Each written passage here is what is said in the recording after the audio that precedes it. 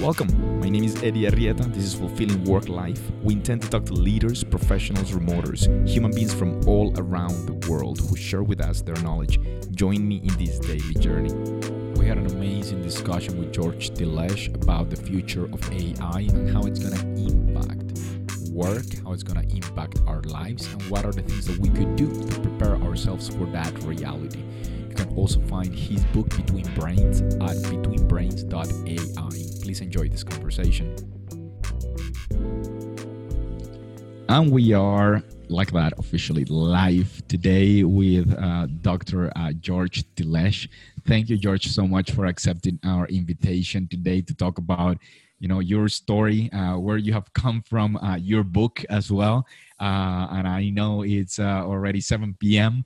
Where you are, but thank you so much for joining us. 7 a.m. Ede. 7 a.m. actually. Oh, yes, you're Pacific. Yeah, you're in San Francisco. Yes. Yes, yeah. Yeah, thank you so much for joining us in this early morning for you. How's everything in terms of, all of the context, of course, in the United States for you? I mean, personally, me and my family are in a little bit of a sheltered environment in the good sense of the word. So, so far, fortunately, we have been spared by both COVID and the protests. But a few miles from here, there have been, heavy clashes in the last few days, and for obvious reasons, the population of California is a little anxious. So, this is a time of multiple layers of turmoil and multiple layers of crisis, and I think we are doing our best if we are trying to keep our heads above the water and also admitting our uncertainties and frustrations, honestly and openly. Yeah, and that's super interesting on how that's completely playing out. And thank you so much for taking the time, despite all of that, to talk to us today about where you've come from and the things that you're doing to make this a better world. We all hope. And George, I want to get started with the main idea of artificial intelligence. A lot of our viewers, those that listen to the podcast, those that watch this over LinkedIn and different places, probably have a lot of misconceptions around the terms of what artificial intelligence is. And full disclosure, this is not the first time we talk about this. George and I have had a previous interview at the Startup Budapest Safari, which is already out there as well. You can also watch that interview. But we did talk about that. What are the main misconceptions, or not? Let's not talk about the misconceptions. What is your definition of artificial intelligence? I'm trying to go as simple as possible usually. And I think that the simplest definition I tend to use is artificial intelligence is defined as the ability of machines to think and learn. So probably the shortest and cutest definition. It is also sometimes defined as the objective to give machines the capabilities to replicate human cognitive capacity.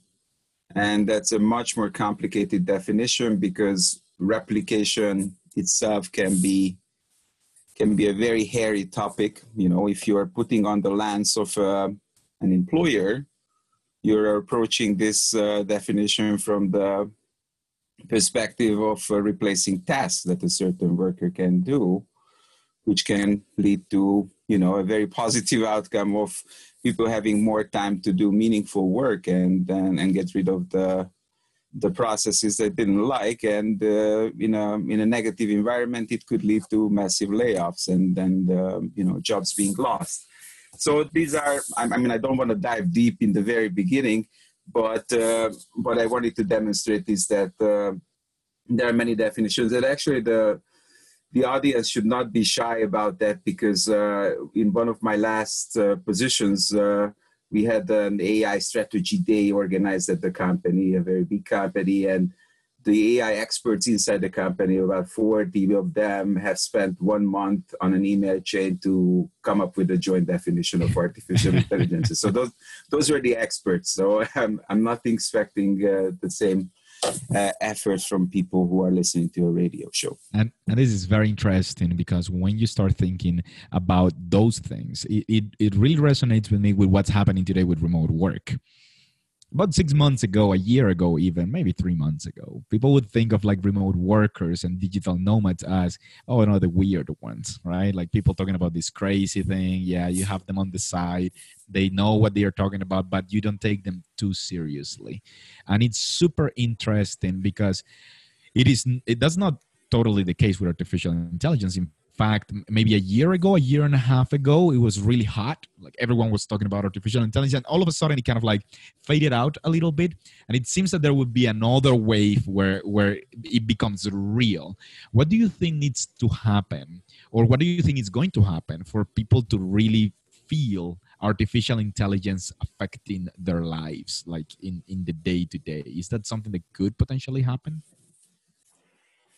That's an excellent question, Eddie, and actually one of the very much recurring ones in my work, especially the ones I'm doing with the governments and think tanks, basically around how to make artificial intelligence approachable and relevant to people. I'm involved in a number of initiatives worldwide, which are formulated as, national conversations or social dialogues about the very difficult changes that certain lines of artificial intelligence will be bringing or are already bringing. And actually, that's one of the core statements in our book, that much of it is already here, or it is here to an extent that we can forecast the next few years with relative ease, I would say. Of course, you cannot calculate pandemics and these kinds of things, but there are certain things where you can forecast the spread and deployment of artificial intelligence. So I would say that we did a research last year, and the number of people who have heard about the expression that is most commonly used in artificial intelligence today, the more graspable, the most prevalent wave is machine learning. And 9% of the population have heard the term of machine learning. Doesn't mean that they understand it, but they've heard it. So what I'm trying to say here is that I don't think we can reasonably expect the whole population to have a full technical understanding of what it is and, understand deep learning and neural networks and these kinds of magic-y stuff. But what we can expect and what we should expect is to organize social dialogues about the impact of certain artificial intelligence waves, the impact it has on jobs, the impact it has on transformation of industries, disinformation, misinformation, impersonations of technologies. So the whole realm of what's happening in social media, the impact on democratic institutions, how AI can put manipulation on steroids, both in the political and the commercial realm, how, even devices and software that is AI powered that we find very, very useful today in B2C environments, like voice assistants on our phones and on our devices, how can they put us to autopilot mode, in the near future as they become more and more sophisticated? What do we decide as a society about data and privacy and the necessary trade-offs that COVID brought, like, these contact tracing and tracking apps that will be probably kind of mandatory to introduce post-COVID? What are the trade-offs that society wants to bear? So the bottom line when we wrote the book was basically the effort to make sense of this artificial intelligence realm to a broader population, to intelligent people worldwide, educated people worldwide, who understand that they live in a digital environment, but may have said earlier that artificial intelligence is something like that I don't understand, that is something mythical, and I will probably never understand it. And then came the media, or the clickbait side of media, who did what they do best these days, which is polarizing people, and coming up with a headline that is not talking about trade-offs. It talks about, the supercomputer will take us all, or we will go to heaven. That kind of context about AI. So that's what we wanted to help to explain to people worldwide, and to put a giant red flag for policymakers and decision makers worldwide on some of the topics that need a much, much broader discussion than what's happening right now in obscure boardrooms. And thank you so much for that insight. It's like we could go in so many different directions, and that's why I love talking to George, because there's so much. And if you guys haven't yet seen the book, we'll talk a little bit about the book in just a few minutes. But it's called Between Brains. Where can we find the book right now for those that want to go right now and go get it? It's here. Check it out. Check it out. Yeah, that's the book. It's actually on Amazon in print right now, and on ebook. Anybody can join and read a few chapters online and get the book on our website, which is betweenbrains.ai. Maybe I rushed ahead a little bit. Yes, betweenbrains.ai. Thank you so much about that. And I think one of the main questions that I know this audience will have, because a lot of those that join are remote workers. Some others are in a transition to become remote workers. Some others are not remote workers. And, we've talked in this show, and the common denominator for the conversation has been, how do I make my work more fulfilling? And it doesn't feel, with all due respect, that unless you are an artisan like Dr. Martens, that they make these boots that are really well made, handmade, like that's an art. Unless you're doing something like that, nobody wants to be putting stitches on a shoe all day long, right? Like, we don't want to be a machine. But now we are thinking of robotics. We're thinking about artificial intelligence, machine learning, and a lot of people are very afraid of what the impact this could have in the future jobs. So I want to hear your perspective about that. How is artificial intelligence going to threaten future jobs, or how is it going to benefit future jobs from your perspective? So we try to give a balanced perspective on that. So I'm trying to do the same here on this show. So first of all, let's just start with the negative, if I can.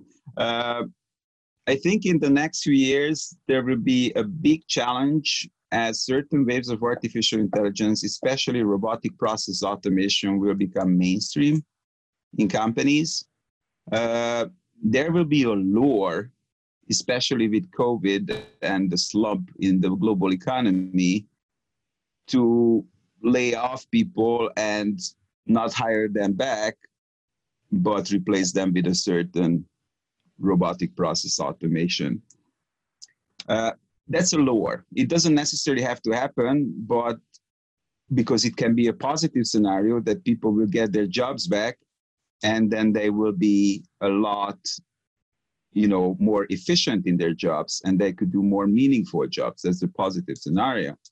The issue what we have right now is that we don't really have these kinds of safeguards in most of the world in place. In some countries, especially in Europe, I see a tendency that there will be some kind of protection and societal safeguards erected in the realm of jobs. But, the position here in the US so far has been like, let innovation thrive, do not stifle innovation. And if innovation means the rapid transformation of the workforce, and in the near term, some negative consequences then this has always been the case. That's the usual mantra. That's an industrial revolution, as much as the ones we had before, and it's nothing new here.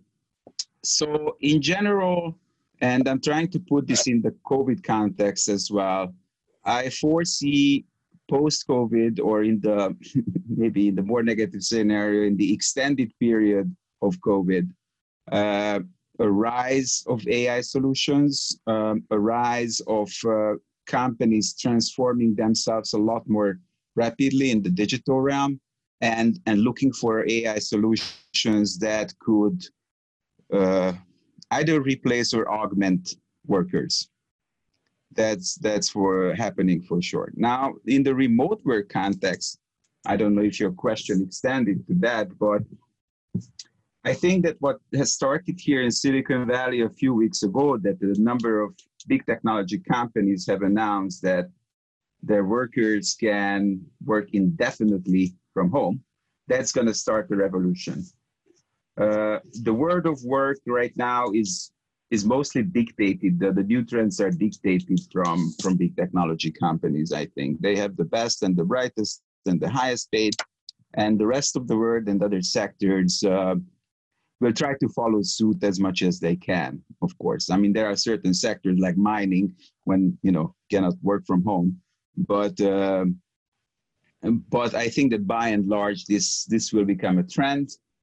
And that will start a number of transformations, maybe the emptying out of very expensive metropolitan areas on one hand. And on the other hand, companies will definitely need or will be lured by the promise of AI tools that enables them to surveil their remote workers much better. Because, if you think about it, even 5 to 10 years ago, there was a possibility, of a much higher possibility of letting people to work remotely. And here in Silicon Valley, it is quite the norm, I would say, that, most people spend 1 or 2 days in home office, even pre-COVID, that was kind of the norm. But most companies actually reverse that process, or some companies have reversed the process and said, come back to the office. And there were some positive parts of that because they understood the necessity of physical interaction and human connection, which I think is still super important. But on the other hand, it's control. The lack of surveillance tools, sophisticated surveillance tools. Now, AI will be able to provide these surveillance tools. So that's going to be another wave of ethical and privacy cases, I think. How much remote workers will accept regarding their surveillance. That's a great question. And even in physical areas, when people will return to the office, I think there will be a lot more tools that are based on computer vision, which is also another subset of AI, which will basically surveil people, whether they are maintaining the physical distance, whether they are sneezing, what are their temperatures. So there's going to be a huge wave of surveillance coming, both in the commercial and the political realm, I think. That's super interesting because I'm in Medellin, Colombia, and one of the things that has happened with COVID-19, and I think everyone is familiar with those kind of like temperature pistols that they put on your head, and then also the heat cameras or the sensor cameras, the thermic sensor cameras. That was not common at all. Like in South America, we were like super big into like anti-surveillance, anti all of these. But if you ever visit China, one of the things that you're going to notice is that every angle of your everything it's being monitored or viewed in some reason. Probably there is some sort of technology that they are using right now to track that. We just mentioned the name of the country to see what we're talking about. But you are completely right. And it almost seems that it's a wave that we cannot even protect ourselves against. And before I make my question, I want to remind you guys, if you have any questions, you can use the Q&A. You can write on the chat, whether you are on Zoom or Facebook. If you're watching or listening to this later, feel free to message either George or myself, buy the book, and then we can get those answers for you. I know, Walter, you raised your hand. I'll give you the space in a little bit. But George, my question regarding all the surveillance wave that's going to come is there any way for us, let's call us normal human beings, to protect ourselves, to safeguard ourselves from the threats of this over surveillance that's about to come, because I get the feeling that it's just going to be to begin with, there's no regulation or much regulation around that, so it's going to be a huge wave that's going to take everyone by surprise. By the time we all realize, a lot of our data and information and private life is going to be out there or somewhere. Not going to say out there publicly, but it's going to be out there somewhere. Is there anything we could do today to start thinking about that, to protect ourselves against something like that? A lot of the emphasis we are putting in the book on the concept of trust. And I think that to understand our world, one of the deepest things and factors to understand about our current world is this low trust environment. The last few years have, clearly demonstrated, and there are lots of research papers on that there is a horrible loss of trust in public institutions, in certain positions of authority, like journalists and politicians are the second least trusted jobs. Could you have imagined that 5 to 10 years ago? So I think that this low trust environment determines a lot of other things, how people approach new technologies.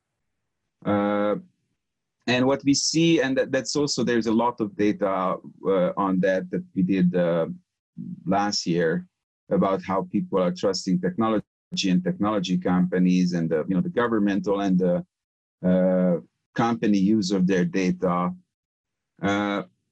It's in the upper 70s or 80s, I think, according to the latest research I read from Pew that was published a few days ago. The ratio of people who understand what's happening to their data is less than 10%.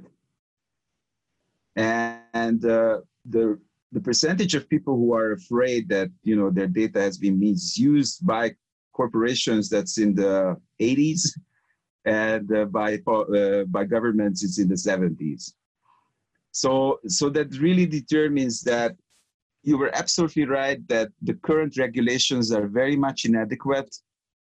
And I'm not just talking regulation, I'm talking about policy that is broader than regulation. But what we need to see is that policy 1.0 is playing catch up with technology 5.0, which means that there is a race that is very much dictated by technology companies and innovation. And the models by which policy operates are, hundreds of years old. Now add AI, artificial intelligence, that is basically developing in leaps and bounds. So there is an exponential factor that is already worsening the situation of that speed issue that we have between technology and policy. And I'm even arguing in the book that we need to put on that lens, especially for policymakers, that kind of what we call predictive policymaking or anticipatory policymaking, based on where you see the development of technology coming. So right now we are very much in reactive mode. And usually the regulation, whenever it comes, it regulates a situation that was 2.5 or 3 years ago. That's not really doable. So that's at the macro level. On the individual level, in a low trust society, there is a large number of people who are joining these different circles of distrust. The anti-vaccination movements, the tinfoil hats. That's very much understandable in a low trust environment, that these kinds of groups exist, that these groups are recruiting new members with a much higher efficiency than anyone who is science-based, because who can you trust in this environment truly? And how much information do you have to consume to have a balanced opinion on one or another? So I think what is very much missing from the equation, and that's also one of the arguments in the book, is that there is no public interest technology. There is no such thing. Or if it exists, it's like in very, very small pockets of the world. There are not too many examples I can I can give you right now, which I would consider public interest technology, but probably Wikipedia is a good example, or the messaging app Signal, which is, you know, peer-to-peer encrypted and is owned by a nonprofit foundation and is open source. So it meets a lot of technological criteria that the competitors do not really have, and a certain type of mindset. Go ahead, Eddie. Your definition of what is your definition of public interest technologies, just for everyone else out there who doesn't really understand that. So technology should become a public good. That's what I believe. Right now, as long as, you know, it is a profit-making activity primarily, then the interests of that profit maker will dictate the directions that technology takes. And the lens will be that of, you know, how far can I go with my consumers without losing business? Now, when we are talking about data companies, that's even more difficult, because the data that we are providing to data companies is actually the fuel of artificial intelligence becoming more and more sophisticated. So what we are arguing is that there needs to be a viable, sustainable model that needs to be created in the public interest realm to be able to study, develop, and deploy new kinds of technologies that are serving some kind of public good. Now, public good can be defined broadly as, like, you know, as I just said, that there needs to be a messaging app that is a competitor of a purely commercial messaging app that people can use, but it's the direction it chooses needs to be public interest defined. We need a public interest social network. Now, what are my current choices if I want to use a social network? And we know, if you are, you know, reading the news, what are the algorithmic decisions that that Facebook is making about you, and what are the business interests behind. So what I'm trying to argue is that we need alternatives. Of course, you know, the commercial apps and the pace of innovation is unstoppable in that regard, but we need viable alternatives, and we need viable models to create that kind of public technology, both in the realm of doing, so like developing these public interest technologies, and the realm of curation, of integrating whatever exists outside the world, and also the power to say no to what, you know, we think is against the public interest. And this is very interesting that you bring it up, George, because just yesterday, for all of you guys that haven't heard, the journalist Alex Berenson, he actually called out Amazon.com because they did not allow him to publish his book about COVID-19.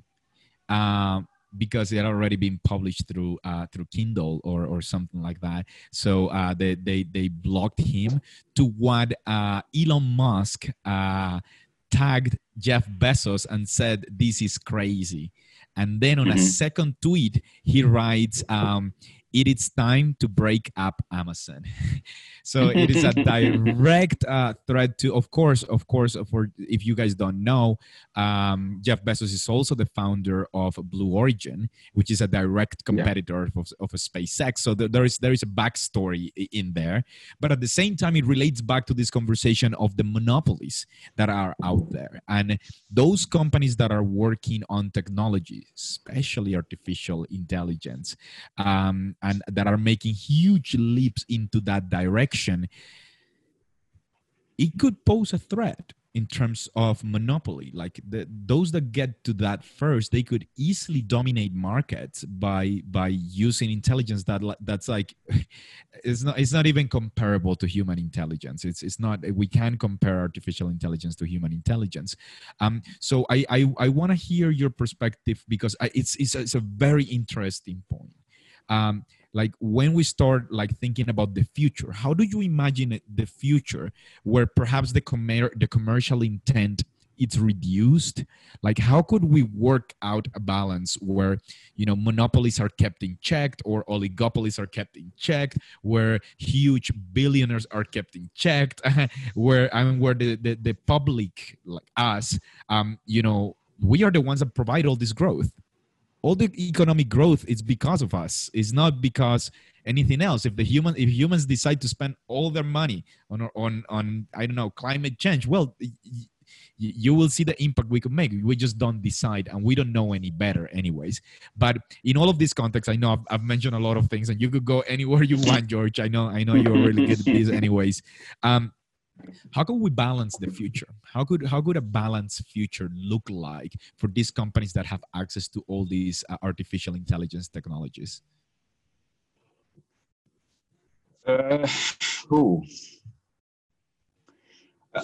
What I said about the distrustful environment, it creates a broader concoction that people are afraid of the present and the future, and distrustful of the manufacturers and rulers of this present, be them political or commercial.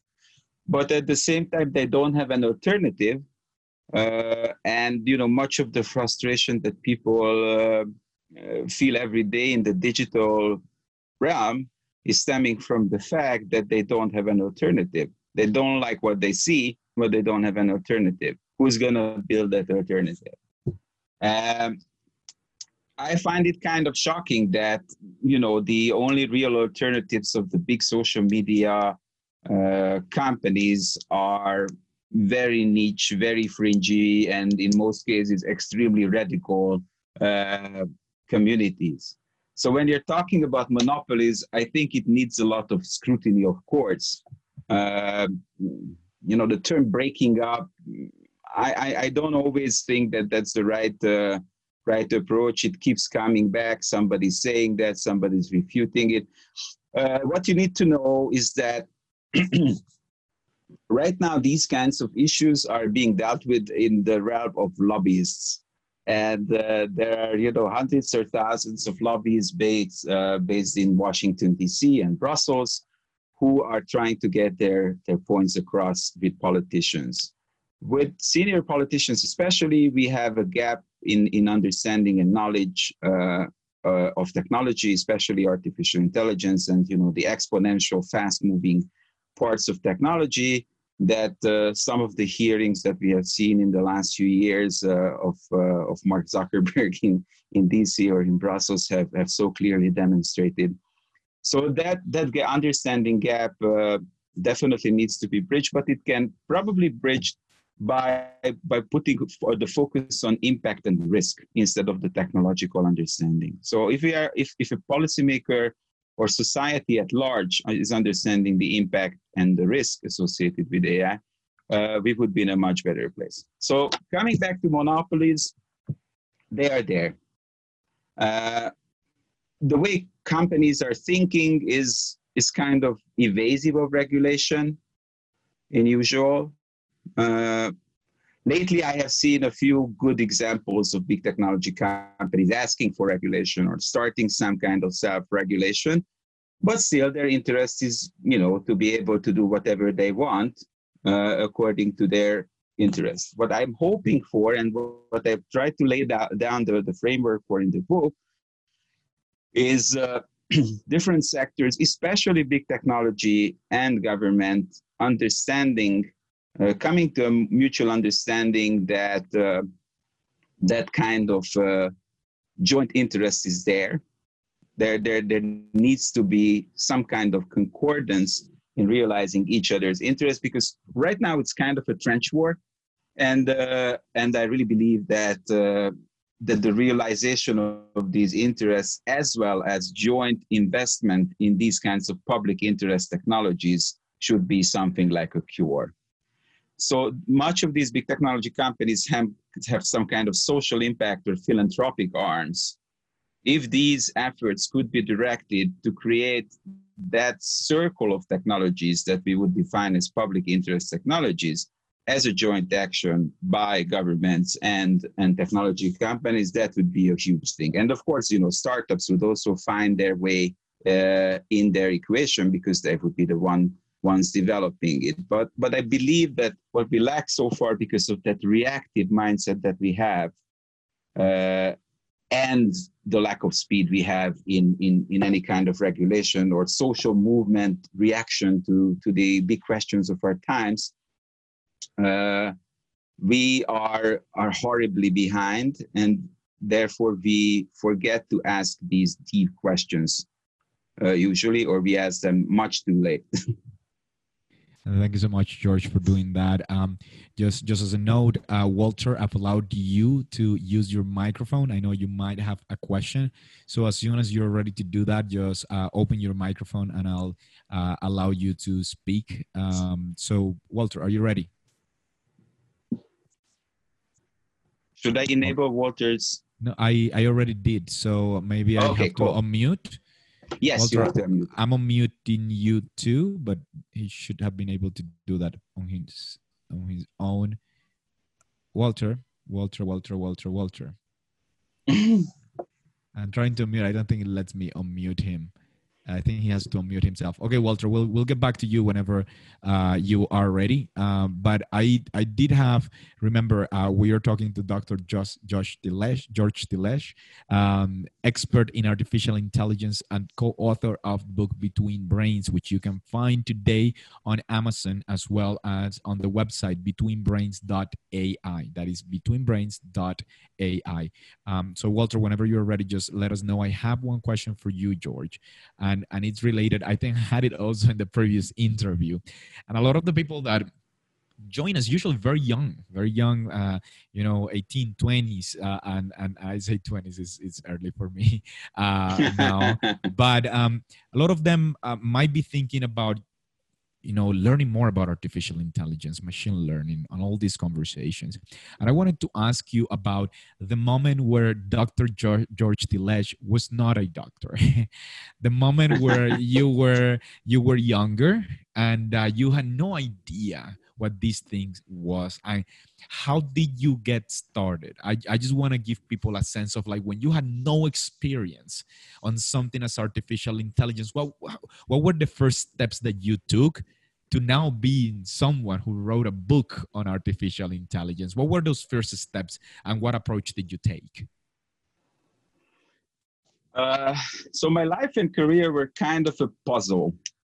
Meaning it was absolutely nonlinear, I would say, and you have to get to the point of being 46, what I am right now, to understand what was happening before in a broader context externally.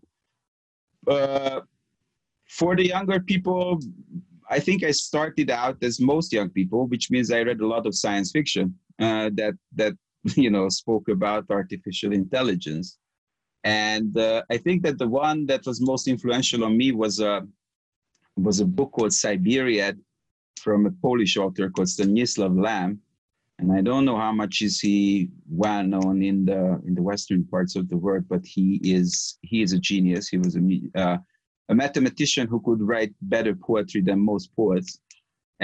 So that book is basically fairy tales for adults in a robotic universe. So a universe of anthropomorphized robots, and it's captivating. It's one of the best books I've ever read, so I can highly recommend this to people. So probably these undercurrents started working at me, but strangely enough, as a doctor, I'm a legal doctor, so I'm a lawyer originally. And when I was 18 or 17, I didn't have any intent to go into technology at all. I actually didn't really like technology. So I think it started later. I approached it from the policy perspective. So one of my first jobs were with the European Commission, helping European enterprises. And that got me into innovation and technology policy. That was in the late 90s, actually, the Y2K craze, if anybody remembers that. And then, it went to startups, it went to Microsoft, it went to big social innovation and technology for social impact organizations, into research. So what I try to do is to cover all the major sectors to have a bigger understanding of the connections and the misunderstandings between them. And I think that the biggest advantage of our book, as well as our thinking, is that kind of cross-sector and cross-industry, multi-stakeholder or omni-stakeholder perspective that we have. Because one of the biggest issues with AI is that if I'm recommending my book to an average intellectual who is known in the digital world, who sees his way in the digital world, the gut reaction is that AI is too obscure for me. I'm not an expert. I won't be able to understand the book about AI. And the reason why I got into AI is that, first of all, so I was in innovation type of roles for most of my life. And about 5 years after I moved to Silicon Valley, there was a palpable change on the ground here when startups and VC money started flowing into AI enormously. And that was also the time when certain governments, especially China, made the big bet on artificial intelligence to be the defining priority of their future. So something happened in 2015, 2016. I'm also part of a NASA community of mostly of chief innovation officers, big corporations and governments. And what I learned there at about that time, so 2016-ish, was that everybody's betting on it. Every organization is bullish about the productivity, efficiency, and profitability boons that AI will bring. And when people are standing on a pulpit and speaking from that pulpit as organizational leaders, they are echoing that sentiment. However, when they are in private, all the ethical problems come up. When they think as citizens, as consumers, as parents, that's a very different mindset. So that's what captivated me in like starting to dig deeper into AI. And then we spent about 3 years actively working in the space, so supporting political leaders, corporations, startups in that realm, think tanks. I'm doing a lot of work with think tanks, so this is how people become an expert without doing a machine learning PhD. An excellent. I think I have a question that is more of a curiosity than a real question from Nefe Florian. He's asking George, do you know if androids, the robots, if they dream of electric sheep? Yes, this is a well-known title for me. So everybody who reads science fiction has seen that. I think that was the original title of Johnny Mnemonic so yeah, I read that. Currently, at the current state of AI, no AI is dreaming about anything at all, because it lacks any kind of context or consciousness. But actually, talking about consciousness, what I find most fascinating, and actually this is another reason why I got into AI, because it's the most philosophical that you can ever get about computers, is that at the forefronts of computer science and AI research is these hairy questions of consciousness and artificial general intelligence, and how to anthropomorphize artificial intelligence. How can we make it more augmented? Because right now, what we have, if you want to be a little bit cynical, what we call currently artificial intelligence and machine learning is like the epitome of what we can do with data. For the most hardcore AI scientists, what we have right now is not even AI, but definitely not general intelligence. There are regular polls between, pioneering AI experts about whether we can get to human equivalent artificial intelligence, so this AGI, general intelligence level. And now it's still like, 35% says in like 10, 15 years, 35% says by 2030 or by 2050, and the rest says never. So it's still out there. But the reason why we wrote that book is that no matter what happens in that, ivory tower of researchers who are like us, fascinated intellectually about creating human equivalent or humanized artificial intelligence. What's happening on the ground economically, socio-economically, with AI doing things with our daily lives, with our work, with our speakers in our bathrooms, with our human connections via social media, is something that is very much worthy of attention.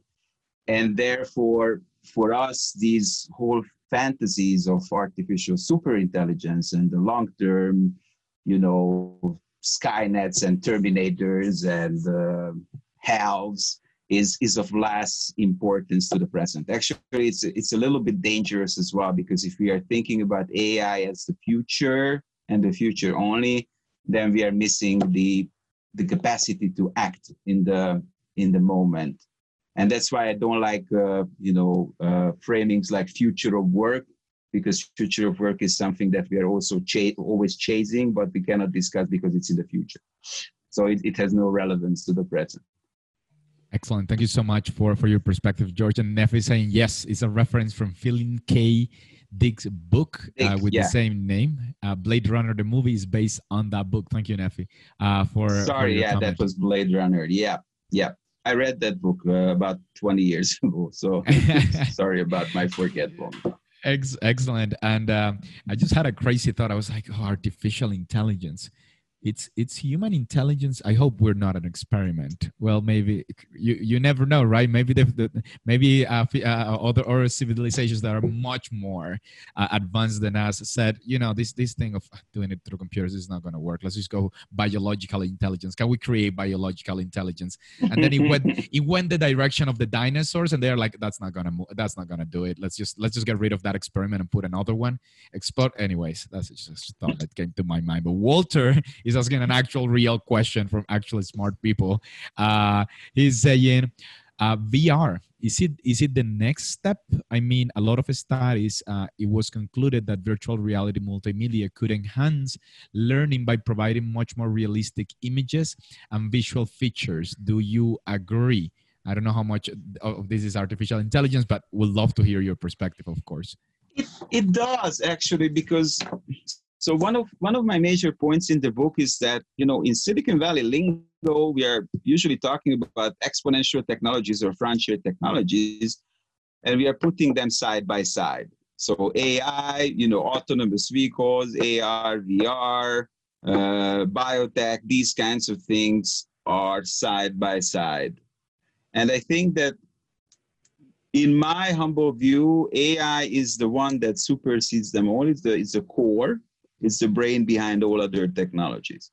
So these other frontier technologies will merge with AI, and AR, VR.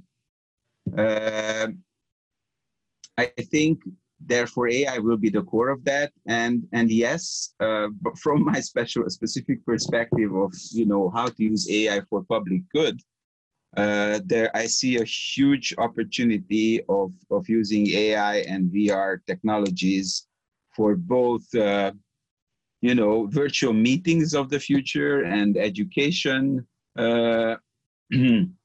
possibilities. I mean, AI can be responsible for, the personalization of each education course out of many other functions, and VR can be responsible for the palpability and approachability of it. So I absolutely see a lot of potential here. There needs to be a lot more convergence happening in that realm, because I think that these technologies still, or the people who are propagating these technologies, are still thinking in these buckets, or is this VR or AI, and not merged or less merged. That's my impression.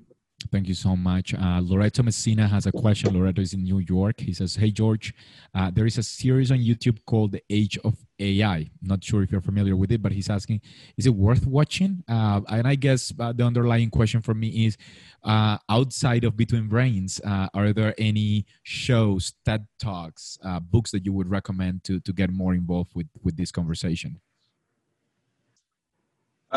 Age of AI YouTube, I think that I've seen one or two episodes of it in the beginning. I think that this is the show done by the guy who did Iron Man. What's it? Robert Downey Jr. Yeah, I think so. Loretta will correct me if I'm failing. I think it was very interesting. The problem with me is that since December last year, I was in writing mode and I have this very hard rule for myself that whenever I'm writing, I'm trying to avoid influences from the outside that are very directly connected to my topic, because it can create huge writer's blocks as I've experienced in the future in the past. So while I was finishing up the book, I had all the materials piled up. It just needed to be finished and published. So I have a little bit of a gap of a few months right now to catch up on all the things that have been published since when I was finishing up the book. Excellent. George, we absolutely 100,000% appreciate you waking up so early to join us today. We hope that this helps you, start your day a little bit earlier with a lot of energy. I know that the guys that are always here, Arsen, Enrique, Angie, Cesar, Christopher, Juan Pablo, Loreto, Mef, Rael, of course, Robert Gallant. Thank you guys, Virginia, Walter, Weston. Thank you so much, guys, for joining us today. Remember, if you know of a way of helping us, it's going to be absolutely related to sharing this content, to going to betweenbrains.ai, buy the book, read the book, put a review on Amazon. If you have read about the book and you like the book, go on Amazon, take the time to put a review there, put those 5 stars there. I know this is super appreciated. We're going to be putting this content out once again on IGTV, LinkedIn, as well as the podcast. So once you see that content as well, if you've liked what you have heard from us, please retweet, repost, and share with your communities so that we can learn more about AI together. And George, once again, thank you so much for joining us. I don't know if we have time for one more question from Loreto, who is asking about, actually, it's just a comment. George, thank you for elucidating the social, ethical, and political implications of AI. So I think we're all grateful, George, for the time that you have taken to join us today. Thank you, Eddie. And I'm just showing the book again because there was a question. So it's called Between Brains. There was a question what the title of the book is. So I'm showing it once again. Okay. And I'm going to go ahead and type down. This will be sent with the show notes that we're going to start doing very soon. So it's betweenbrains.ai. So you guys can go ahead and go betweenbrains.ai. George Tilesh at the same time. If you go to We Are Torre, we're going to be putting out some information about that. You can also find me as Eddie Arrieta in all social media. If you have any questions on how to get in touch with George, how to get the book, just let us know and we'll be here to help you. So I want to thank everyone once again for joining us today. And George, I hope you enjoyed this as much as we all did. Absolutely. It was very much worth, getting up this morning. And it was the first time that I woke up my 2.5-year-old son and not the other way around. So that was revenge time. Fantastic. George, thank you so much for your time. Thank you, everyone, for your time. And I'll see you tonight in the Spanish version of this show on Trabajando the Future, El Futuro. And then see you on Monday as well on another episode of Fulfilling Work Life. George, have a great day. Adios todo. Bye. Ciao. Thank you for listening, and remember to share, like, and comment if this content brought value to your life. You can find us on social media as We Are Torre. Explore more content at blog.torre.co. See you around.